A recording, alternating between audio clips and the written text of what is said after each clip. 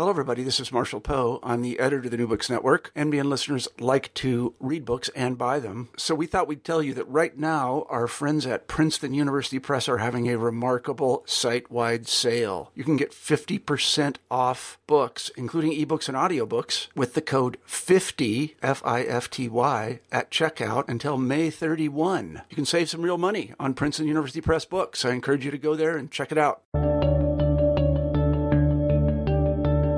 Hello, everybody, and welcome back to the New Books Network. I'm Marshall Poe, the editor-in-chief of the network, and each week we scour the internet looking for interesting books. And this week, I'm very happy to say we have Scott Sowerby on the show, and he's written the book Making Toleration, The Repealers, and the Glorious Revolution.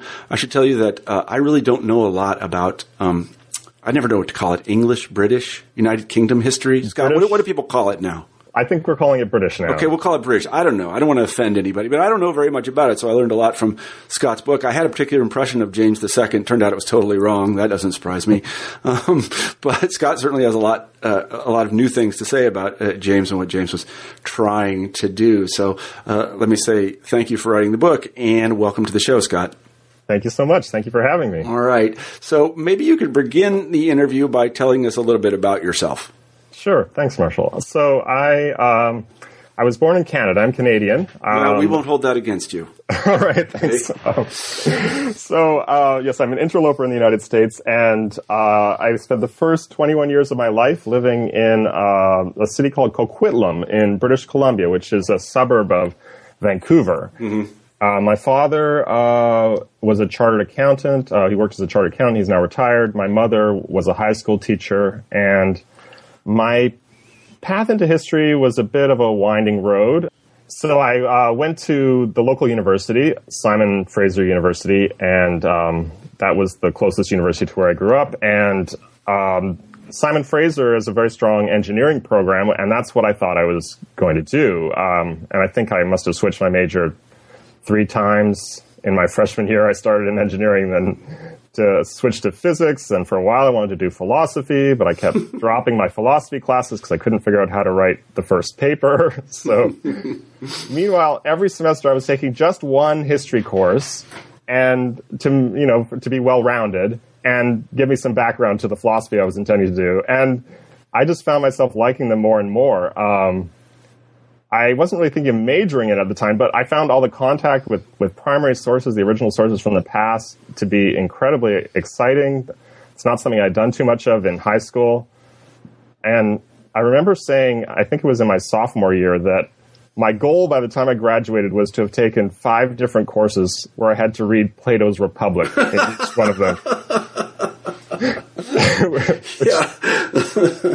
I think that tells you something about the kind of undergraduate I was. Yeah.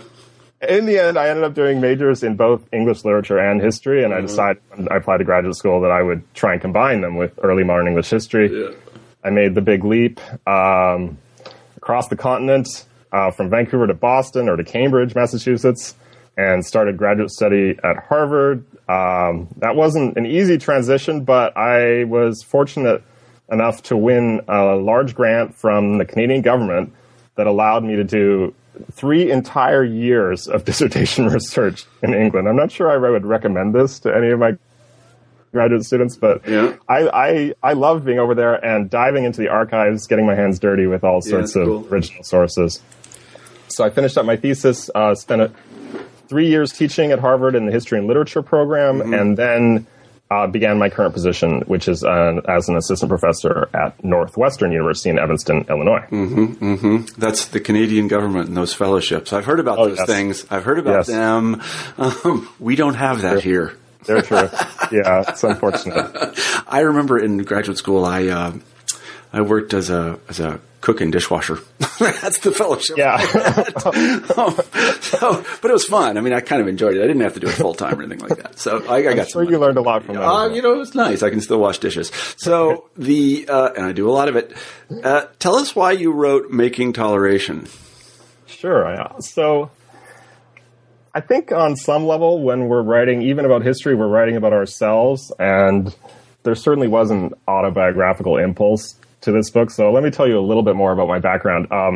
I was raised with some pretty serious religious commitments of my own. I was raised in an evangelical Christian family, and I want to say to your listeners, I'm sure most of your listeners are American, and it's actually an international audience, but... no, in fact, all of them are evangelical Christians. So I know Americans have a certain impression of what it means to be an evangelical Christian. If you're in rural Tennessee, probably it means something very different than if you're in suburban Vancouver. I was pretty much the only evangelical I knew in my school. No one else was evangelical. The vast majority of my classmates were, agnostic, or I can remember being the only person in my class who would admit to any sort of religious belief whatsoever. So that's very different than the American context.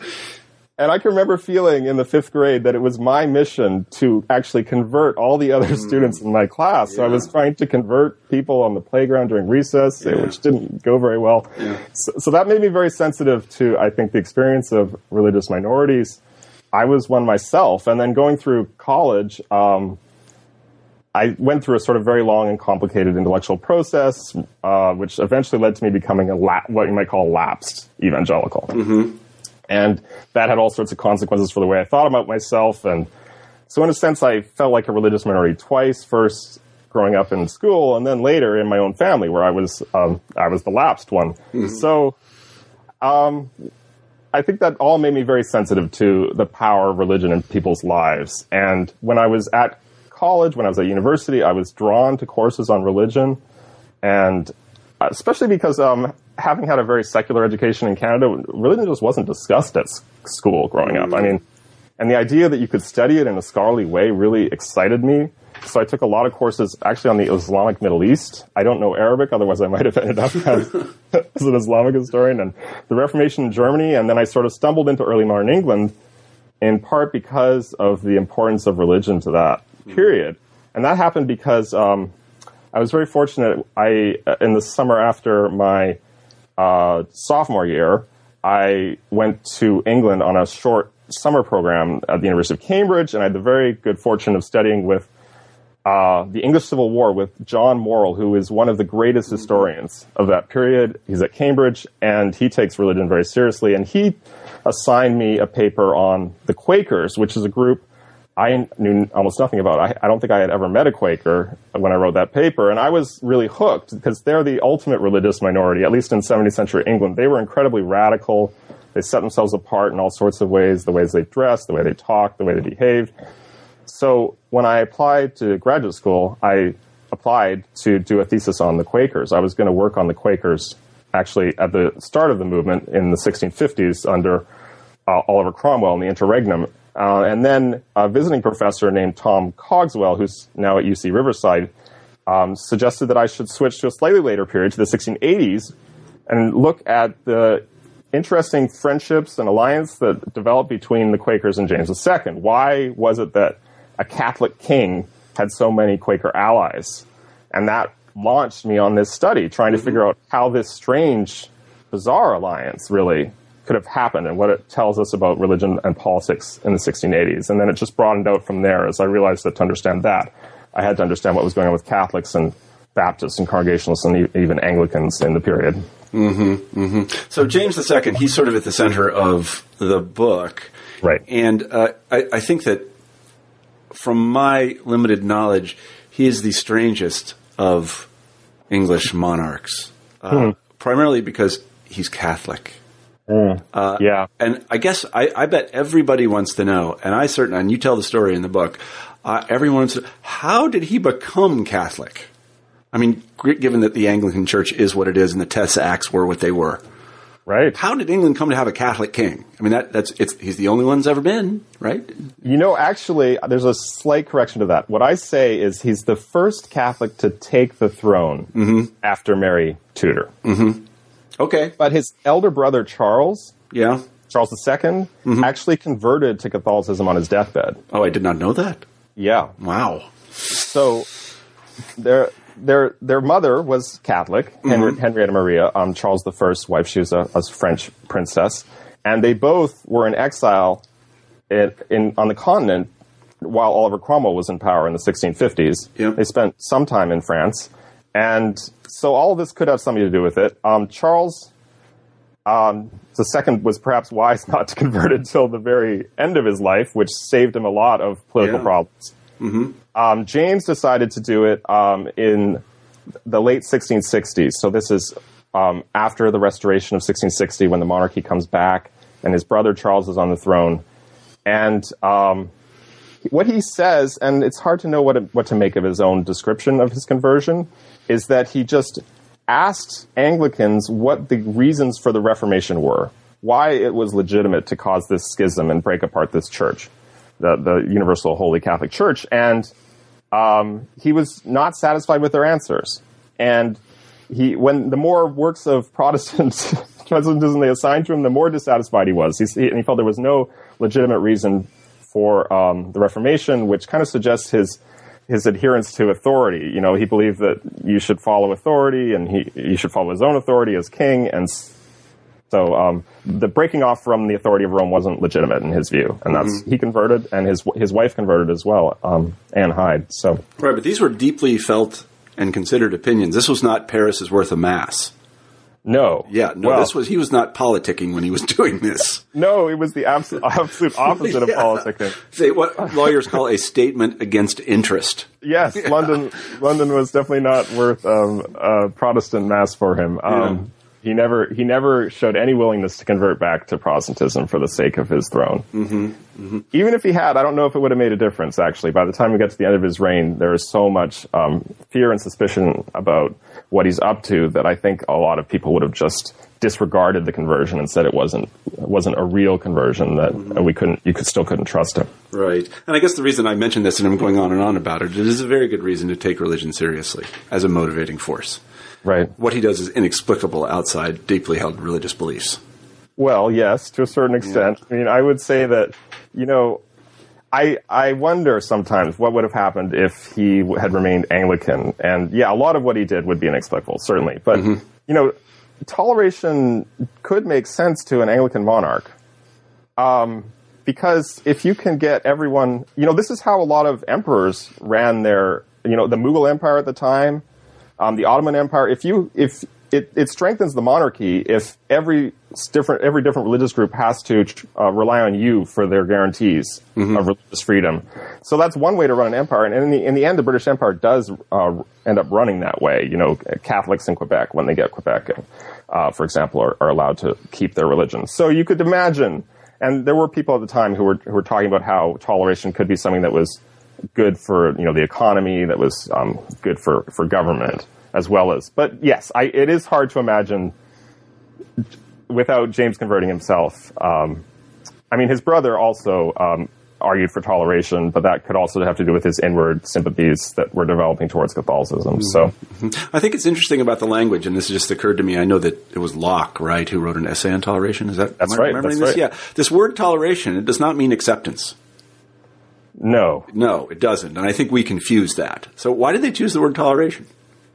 Well, toleration, it's a very complicated word. In our eyes, it sort of has a hint of condescension to it. Yeah, it tolerates something that you would prefer didn't exist, but you have to put up with it. And they often talked about liberty of conscience rather than toleration. That you should be free to follow your own inward leanings because God gives you those inward leanings. And if you're going to get to, a lot of this revolves around salvation. If you're going to get to heaven, do you have to follow your own inward leanings, or do you have to follow the truth, which comes from Rome in the case of the Catholics, or the inerrant Scripture in the case of Puritans? Yeah, toleration is a tricky concept. Yeah, and this notion of inward leadings is interesting. The discourse of it, and this gets us right back to the Quakers, because they follow I think it's called the inner light. Isn't that right? The inner light, yeah.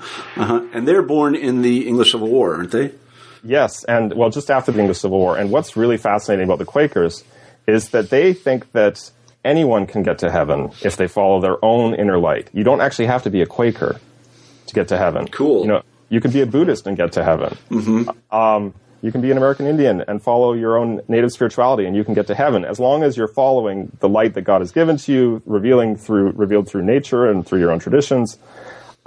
So even though they think everyone is probably going to end up Quaker in the end, that's what they hope, that the Society of Friends is just going to grow and grow. They don't think you have to be Quaker. You just have to follow your inner light. Yeah. I was going to say, you said you hadn't met any Quakers when you were growing up. You may have, but they are so modest. Right. That they won't even tell you that they're Quakers. The very first archive I ever did research at in England was the Quaker Archives in London. And when you go into the Quaker Archives, you have to write down your name. The Library of the Society of Friends. And you also have to tick off a little box about whether you're a friend or not. And I've always wanted to tick yes. Very friendly. Yeah. They're so friendly and such kind people, and I really do want to be their friend. Yeah. And they're really wonderful. Yeah. No, I mean, this is reflected, I don't know, some of our listeners may be Quakers, but I've been to Quaker meetings and nothing, well, not all of them, but in many of them, nothing is said at all. Yes. You sit there and you wait for the light to enter you, and then you may say something, but you may not, and you may sit there for an hour and nobody may say anything. Yeah, and you can imagine what they thought of that in the 17th century. Yeah, I can imagine. I can imagine. So James II comes to the throne. Yes. Is he opposed initially? I mean, do people say we can't have a Catholic on the throne? That is not going to work. Well, that's an interesting question, and a lot of histories have started with the point that he wasn't opposed.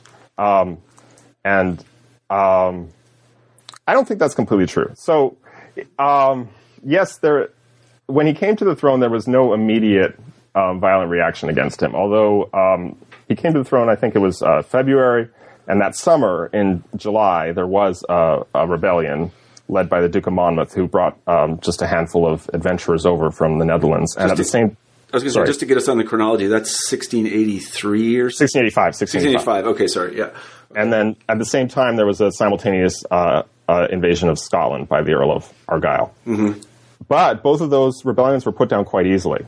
Even though Monmouth managed to gather together quite a large army, they were not very skilled, and James's skilled troops came and sort of devastated them all in the battles. So people have looked at that and said, well, he was pretty popular when he started. Therefore, it probably could have worked. England probably could have had a Catholic king. But there was a lot of uneasiness, even at the very beginning of his reign, about what it meant to have a Catholic on the throne of England.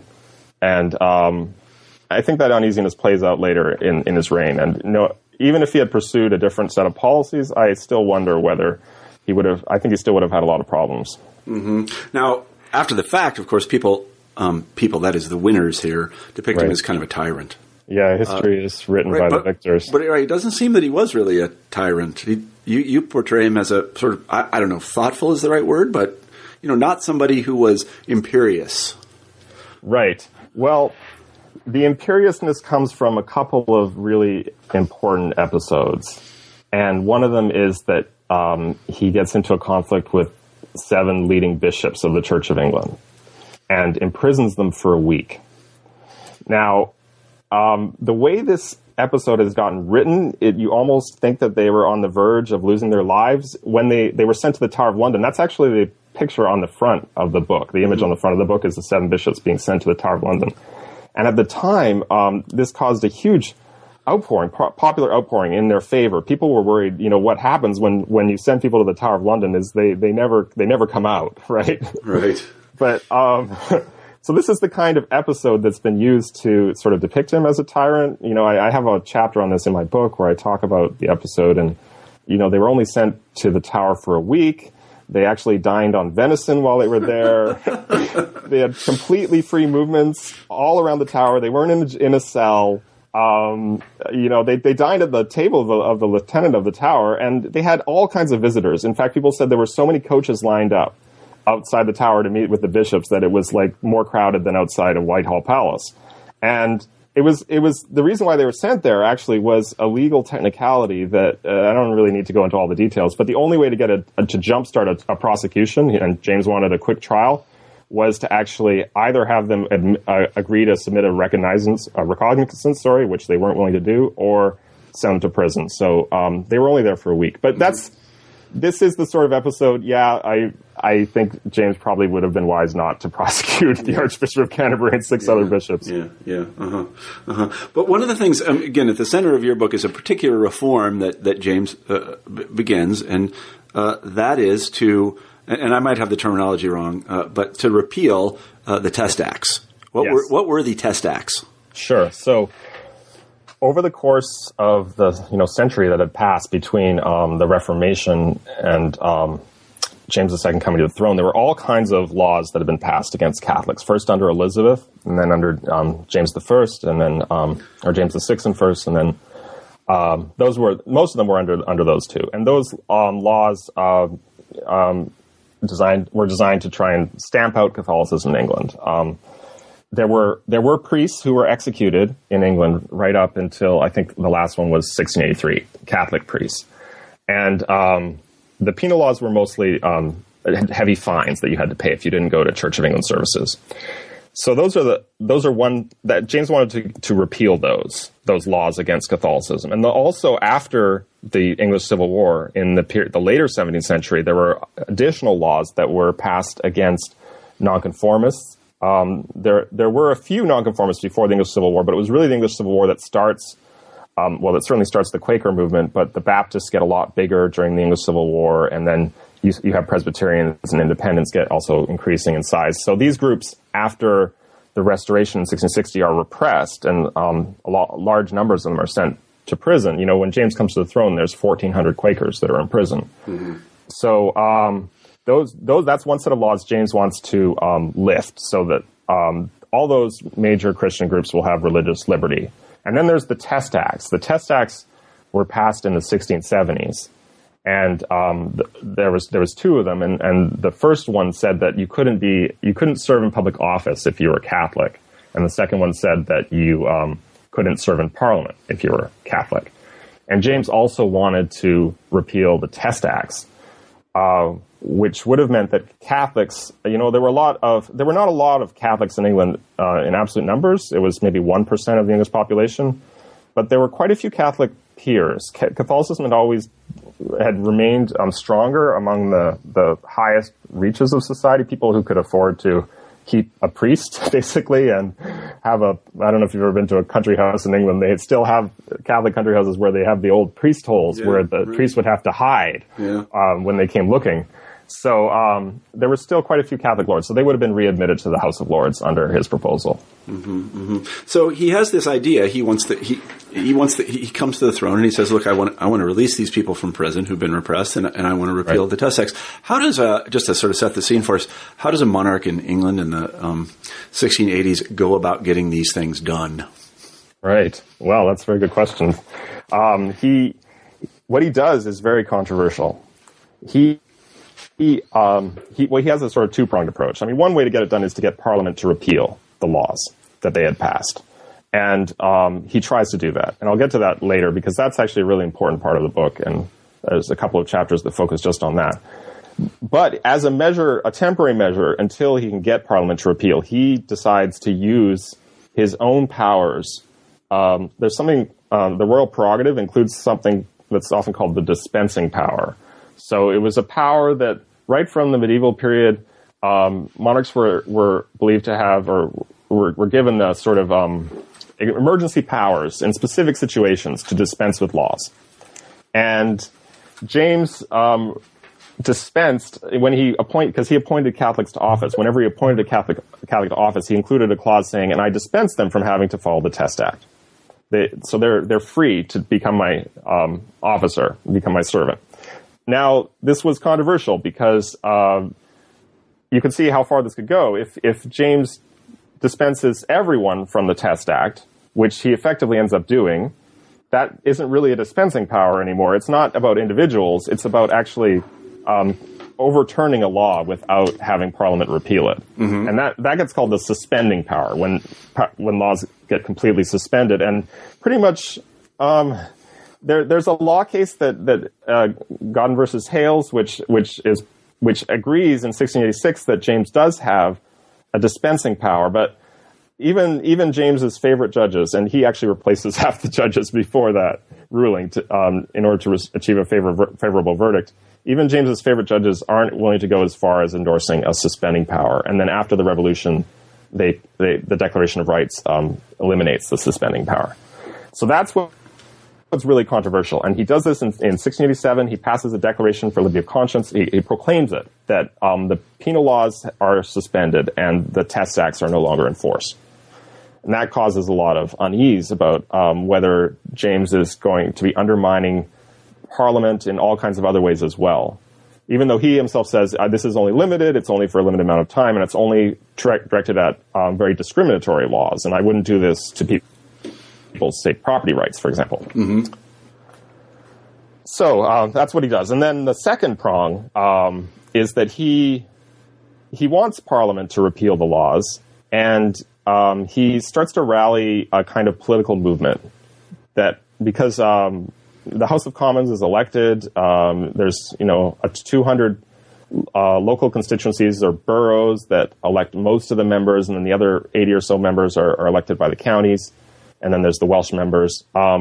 So the majority of members are elected from very small constituencies, and I think at one point in the book I calculated that if you won all the constituencies with fewer than 200 members, you could actually win a majority in the House of Commons. Mm-hmm. So he has a lot of powers as king to influence those constituencies because they all get their rights from him, their charters, just like colonial charters. He's given charters to all these towns. Well, not him himself, but his predecessors.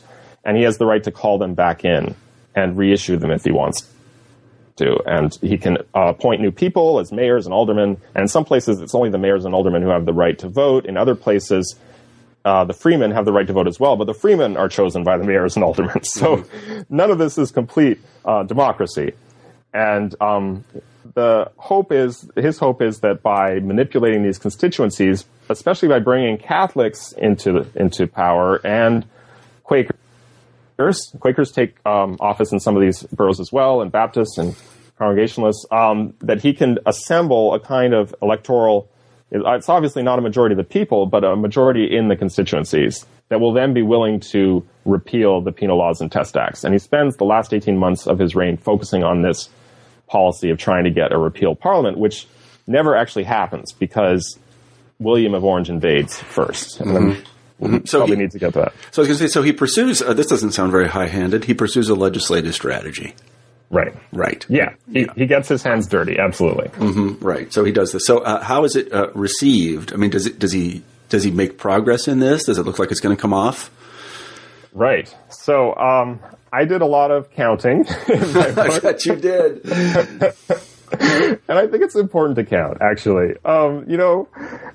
I think one of the great weaknesses of a lot of historical writing is we are really vulnerable, I think, to cherry-picking our examples, or that accusation that we've cherry-picked our examples, and to only choose the examples that fit our argument. And I think, counting, as long as it's accompanied, I know numbers can be used, fiddled with as well, but as long as it's accompanied with sort of an intellectual honesty, it can help to counteract that. So I tried to keep myself honest by counting. And I decided I wasn't going to do a sample of boroughs. I wanted to do all of them. Okay.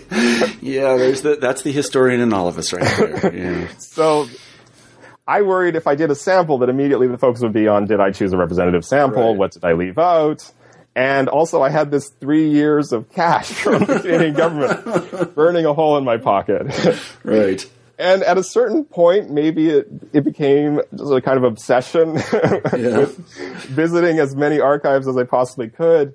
But I found so many things along the way that I just felt that the most obscure archives, if I could get to the Isle of Wight record office, that there would be this treasure trove of materials.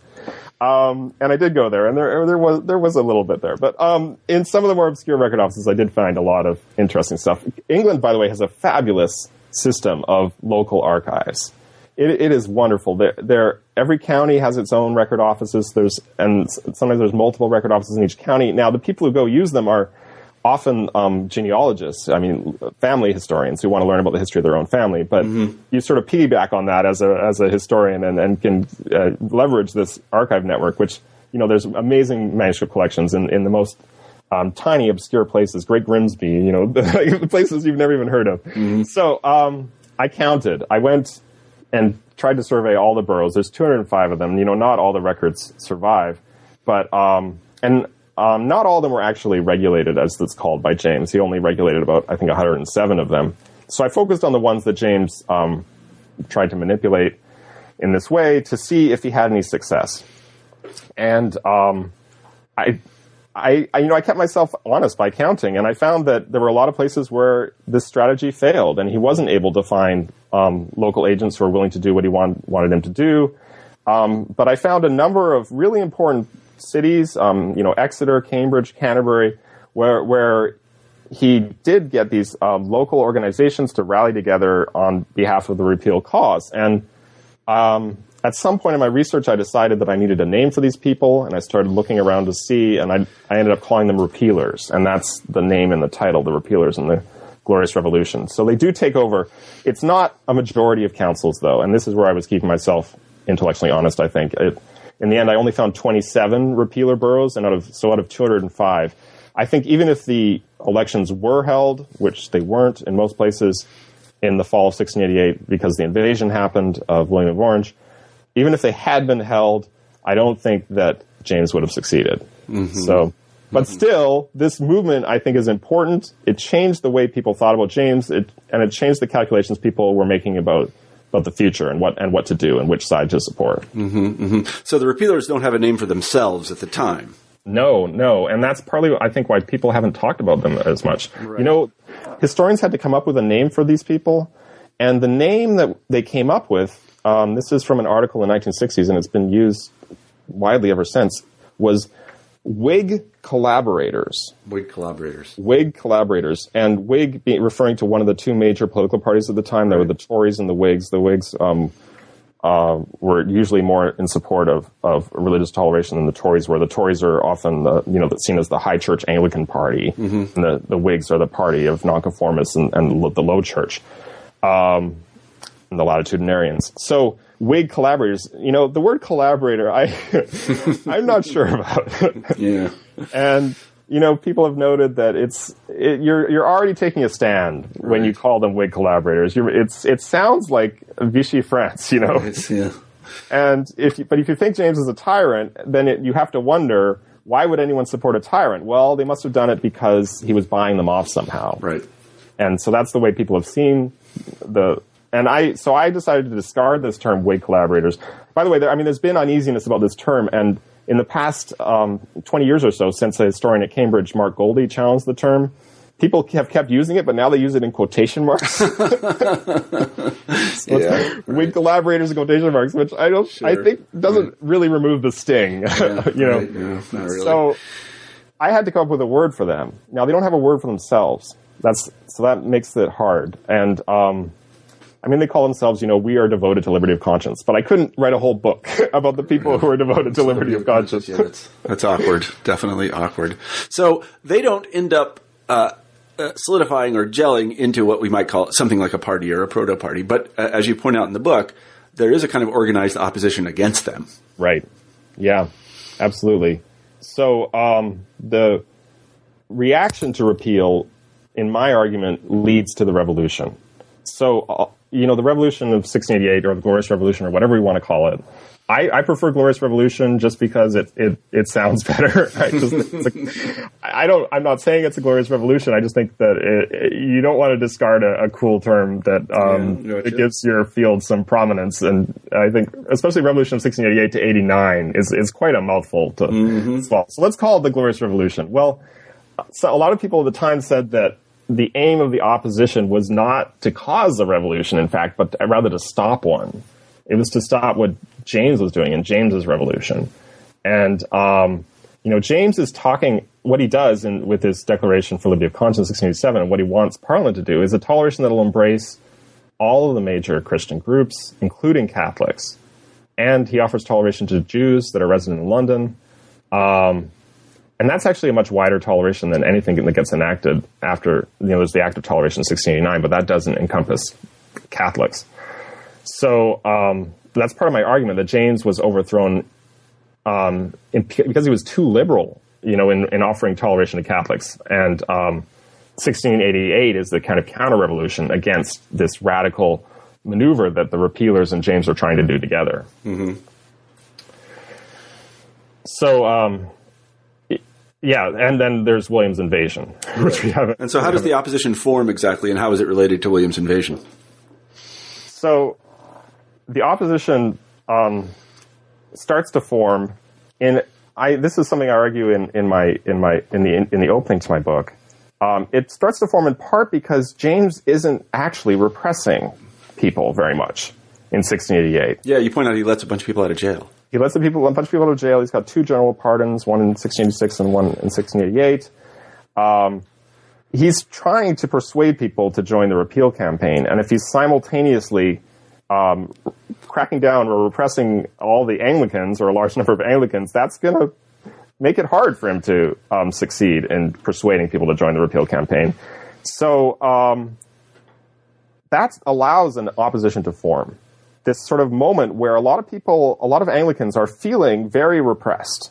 They're feeling that things are being taken away from them that they always had as their own. These local boroughs, the mayors used to be Anglican, and now a lot of them aren't. Cambridge colleges, Oxford colleges, James interferes with them. Most famously, Magdalen College, Oxford, gets taken over by Catholics.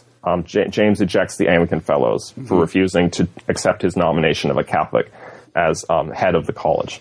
So things are being taken away from the Anglicans, and they're pretty upset about that. So they feel repressed in 1688.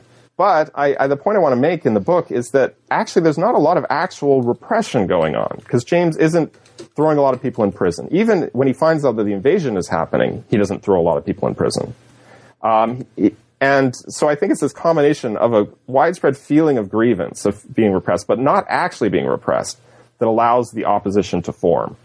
And it happens partly through this episode of the 7 bishops that I mentioned before. It's interesting that you have the Anglican clergy kind of forming the vanguard of this, we could call it the Anglican Revolution. It's been called that. Because these are the ones who are always preaching, peace and order and good government and follow the king and obey the king. So they have to completely reverse on that. And they refuse to, he passes an order commanding all of them to read the Declaration of Liberty and Conscience from their pulpits. And most of them refused to do that in May and June 1688. So this is a kind of widespread movement. It's not a violent resistance, but it's sort of, sort of passive refusal to go along with what James is doing. And then all the attention is being focused towards the fall parliament that, the Anglicans want to make sure that is stocked with people who are opposed to repeal and not with repealers. So that's how it starts. But then there is a revolutionary movement, an active, taking up of arms that starts emerging as well. In the summer of 1688, there's secret meetings, including by some of the leaders in the army, in James's army, and they send a message to some of these leaders send a message to William inviting him, and they're called the Immortal Seven.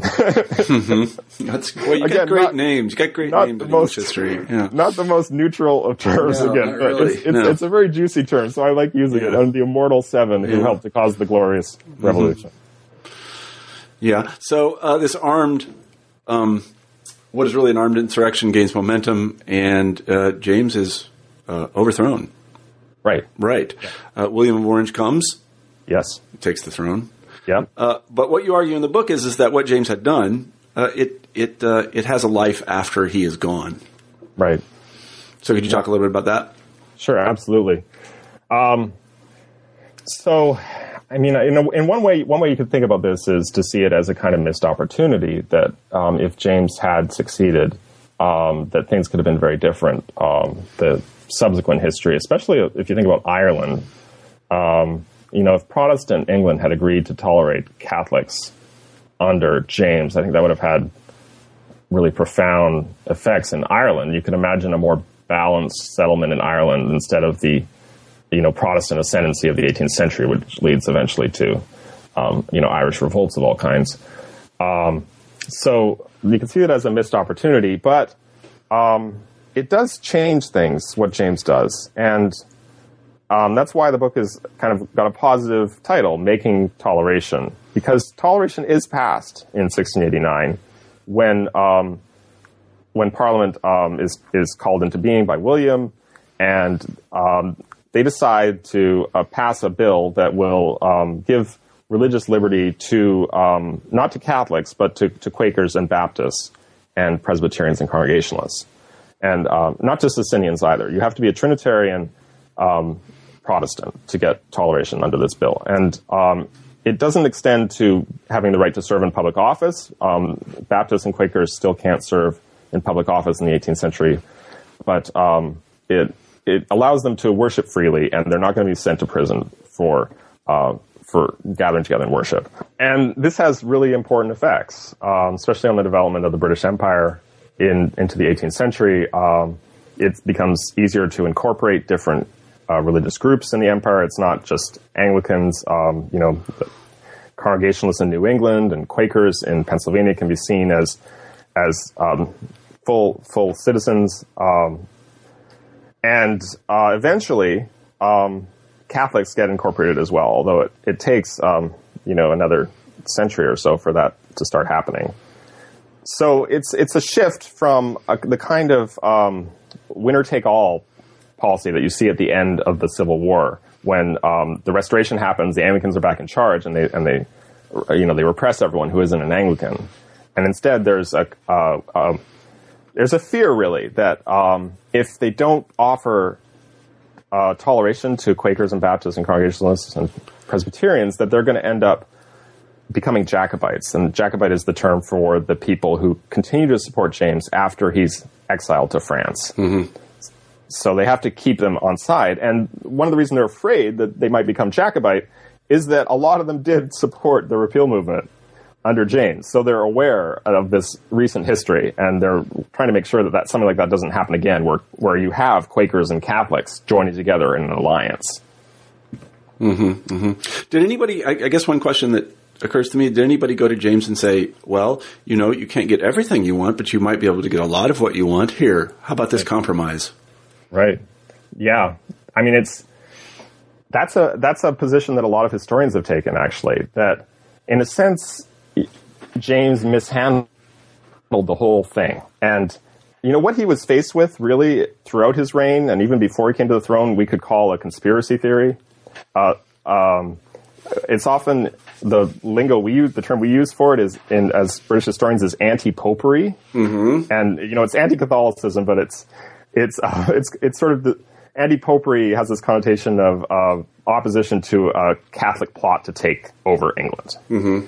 And this was a really common theme, position among Protestants in 17th century England, that the Catholics are going to try and take over. Even though they were only 1% of the population, that they would have, because France is Catholic and Spain is Catholic, and the majority of people in Europe are Catholic, that foreign Catholics would get involved, and a king like James might invite a foreign Catholic army into England to destroy the Protestant faith. Mm-hmm. So this is what he's up against. He's up against a kind of conspiracy theory. And how do you fight that? Well, a lot of historians have said that the way you should fight a conspiracy theory, certainly they've said that what James should have done is abandon the more controversial parts of his agenda. And that would sort of help to assuage some of the fears if he had, for example, not appointed any Catholics to office, to government, and employed only Protestants. And if he had accepted that Catholics would remain permanently barred from government, and maybe even if he had prevented Catholics from opening churches and instead only allowed them to worship in their own homes, then he could have perhaps gotten a kind of toleration for private Catholic worship and not for anything else. Mm-hmm. And that wouldn't have inflamed anti-popery as much. And that's how you deal with the conspiracy theory. I'm a little bit skeptical that this would have worked, actually, because I think it underrates the power of this conspiracy theory. Mm-hmm. In Charles II's reign, even when he was ostensibly an Anglican, there was a huge outpouring of anti-popery. It's called the Popish plot. Mm-hmm. In the late 1670s, that's all anyone could talk about in British politics was the fear that the Catholics were going to take over. It was a huge frenzy. And he was an Anglican, and he wasn't employing. He agreed to the Test Acts, Charles II. He wasn't employing Catholic ministers. Right. So I think even if James had done absolutely nothing to help Catholics, if he had a son that would look like it would be raised Catholic, which is what happens in June 1688, his wife has a child, a baby boy. That alone, I think, would have been enough to set off a kind of anti-popish fear. And at the time, there were a lot of people, at the time of that birth, there were a lot of conspiracy theories about the birth. I don't know if you've ever heard of these conspiracy theories, but a lot of people at the time said that the Queen, Mary of Modena, had been faking the pregnancy right from the start. She'd just been using pillows to give a larger and larger belly. And whenever anyone tried to touch her belly, she would always say, "I am the Queen. What are you doing? You can't touch my belly." And then, now this is the thing, for the conspiracy theory to work, it has to get very conspiratorial, because I think there were around 70 people in the room when the birth happened. These were not private occasions. Yeah. And, but, the conspiracy theory says that the Protestants were too far away from the bed to really see what was happening. And there were only the Queen's, she was Catholic herself. She was an Italian princess. This is James's second wife, Mary of Modena. And so only her Italian ladies-in-waiting were close enough to see what was really going on. And they smuggled in a baby in a warming pan, which is a pan used to warm the bed. Of course they did. And then sort of open the lid, and ta-da, out springs the baby boy. And that's why you can't trust James, because he's trying to disinherit. Actually, the heir to the throne was Mary, who was married to William, which is William and Mary. We all know about William and Mary. Right. So, but because of the rules of primogeniture, if you have a son, it immediately disinherits the daughter, no matter how old she is. Mm-hmm. So that's the kind of conspiracy theory that James is fighting. That's pretty serious. It kind of reminds me of anti-communism in the United States in the 1950s. They're everywhere. Yeah. So I guess one thing that I find curious, and again, this is from someone that knows not very much about British history, as I guess we're going to call it, is that, there's this thing, the Whig conception of history, Herbert Butterfield, right? Everything tends toward liberty, blah, blah, blah. But it seems to me, even in that conception of history, which you do find in the 18th and 19th century, James II gets no cred. Am I right about that? I mean, he's not. Oh, absolutely. Here we go. No, he's the great. Right, go ahead. Yeah, he's the great villain of the Whig interpretation of history. Yeah, but that seems to me all wrong then. Well, I would agree with you. I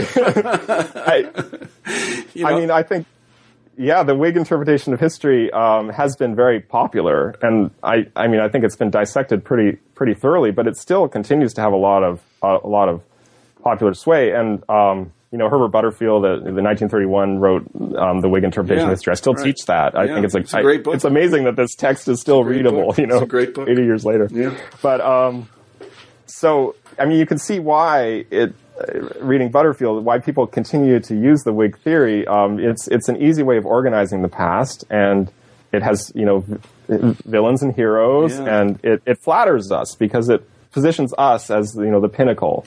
Progress is leading up to us. Yeah. And I think most people who aren't professional historians, I know probably as much about 1688 as I do about 1988, right? But, most people who aren't professional historians only have a limited amount of headspace for history. Yeah. And you need something simple. I mean, you can't admit all the complexity. I mean, my point is that the past is just as complex as the present. But it's hard for people who aren't professional historians to see that, in fact, in 1688, there were all these different camps. They all had different views, and there's a huge amount of diversity in public opinion. It wasn't that every English person thought the same thing. So, this narrative of James being the villain, it probably comes because he lost. History is written by the victors. Right. Well, it's interesting in a way because, and I talk about this a lot on the show, is that we have these stories in our head and we have to make the facts fit them. Right. And in this case, the Glorious Revolution is the thing that is the bearer of liberty and toleration. So there must have been something before it that the bearers of liberty fought against, and we need to find that person, and that person is James II. This happens all the time. For example, even in contemporary politics, I don't know, I just read this the other day. I don't know if it's true, but a lot of people were criticizing the Obama administration for not supporting, aid in Africa or something, and they pointed out that it was, in fact, George Bush Right. who sent huge amounts of aid to Africa. But that's just totally forgotten. Totally forgotten. It doesn't fit the George Bush image, right? Because we have to make things fit just right. So we have these sort of stereotypes, and we're going to make things fit. And it seems to me that, and I'm not taking sides here or anything. I'm just saying that we have this tendency to, I guess, sort of to adapt the facts to whatever story we have. And this is a good case of it.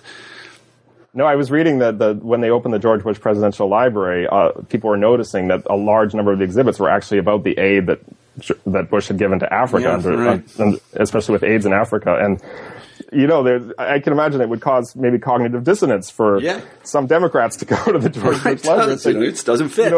Good things. Doesn't fit the story. Yeah, no, it's true. This happens all the time. So let me ask you this, though. You're still a Canadian citizen, right? I am, yes. You are, right? You're a member of the Commonwealth, right? I am, yes. So can you start a campaign to rehabilitate James II as a member of the Commonwealth? Is there any? Am I allowed to? I don't know. You're a member of the Commonwealth. You should be able to go and do something. I don't know. Rehabilitate, have James II Day or something. I don't. There's still a Jacobite claimant. Well, it's not. That's not quite fair. If you follow the line down, because that baby boy grew up. Yeah. That in 1688 and had children of his own. Right. And if you follow the correct line down, what Jacobites see as the correct line, then the current King of England should be the Duke of Bavaria. Duke of Bavaria. Yeah. Bring him back. He doesn't take the claim. He doesn't assert his claim when he meets with Queen Elizabeth. Right. So would you say that there's a kind of bifurcated, twofold, I guess is a better way to put it, sort of reaction to what you're saying? On the one hand, do most professional historians say, we always have known that James, he really wasn't, this sort of retrograde tyrannical fellow. And then people in these sort of common people, that's the wrong word, but people that don't have very much headspace for history adhere to this old story about James being, bad. I wouldn't say that I've persuaded all professional historians. Okay. All right. And I'm not sure that I will either. There's been a lot of debate about James and his intentions and whether he was really sincere in what he was doing. When he passed the Declaration of Liberty of Conscience, did he really mean it? Or was there another agenda to impose Catholicism in the end? And this was sort of a way station on his way to that agenda. You can imagine that he would want to divide the Protestant nonconformists from the Anglicans and try and sort of seduce them over to his side. And then once he had gotten the Test Acts repealed, he could try and pack a parliament full of Catholics once that was legal by using some of the same kind of shenanigans in the parliamentary boroughs that he had used to try and get the repealer parliament. Well, is there any evidence of that? Not direct evidence. See, that's part of the conspiracy right there. Yes. See how that works? But if you think that's true, and part of it's contextual, because you're thinking, okay, what did other Catholic monarchs do? Louis XIV at the time was oppressing the Protestants. He revoked the Edict of Nantes. He sent the Dragonade. Right. So it's to a lot of people, it doesn't seem plausible that a Catholic monarch in 17th century England could have been a proponent of liberty of conscience. So if you believe that James wasn't sincere, then I don't think a lot. I found, for example, a speech that James gave at Chester in 1687, where he argues that liberty of conscience should be a natural right, and that he has this sort of phrase about complexions that if there were a law made that all black men should be imprisoned, it would be unreasonable, and we should have as little reason to quarrel with other men for being of different opinions as for being of different complexions. So he's saying in this speech that belief is involuntary. You shouldn't be punished for something you can't change. You can't change your complexion. You can't change your beliefs. So you shouldn't be punished for either. But if you think James is being insincere, then he was just being insincere in this speech too. So, and I tried quite hard in my book not to try and resolve all the ambiguities. I don't actually think we can know what James was thinking. We don't have enough information, and even if we could look into his mind, I'm not sure that we all know what our motivations are. Right. We all have multiple overlapping motivations for what we do. Sometimes we're not even aware. Sometimes we're just following social norms. So I'm a little bit uneasy about the whole question of whether James was sincere or insincere, and I didn't take a very I hope I didn't write a frustrating book for people, because I didn't take a position. I didn't come down and say he was sincere or insincere. I thought that it would be more interesting to not talk about that as much, and then look instead, sort of bracket that question, and then look at how people at the time responded to him, and whether they thought he was sincere or insincere. And you get a very diverse range of responses. There are some people who think he's being completely insincere and everything, and other people like William Penn who actually, get on his side and become friends with him and think that he's really devoted to these causes. So that's is there any way to answer this question about whether he was sincere? And I guess not. Well, every piece of evidence could be interpreted the same way, right? Any statement by James, actually, you could resolve it one way.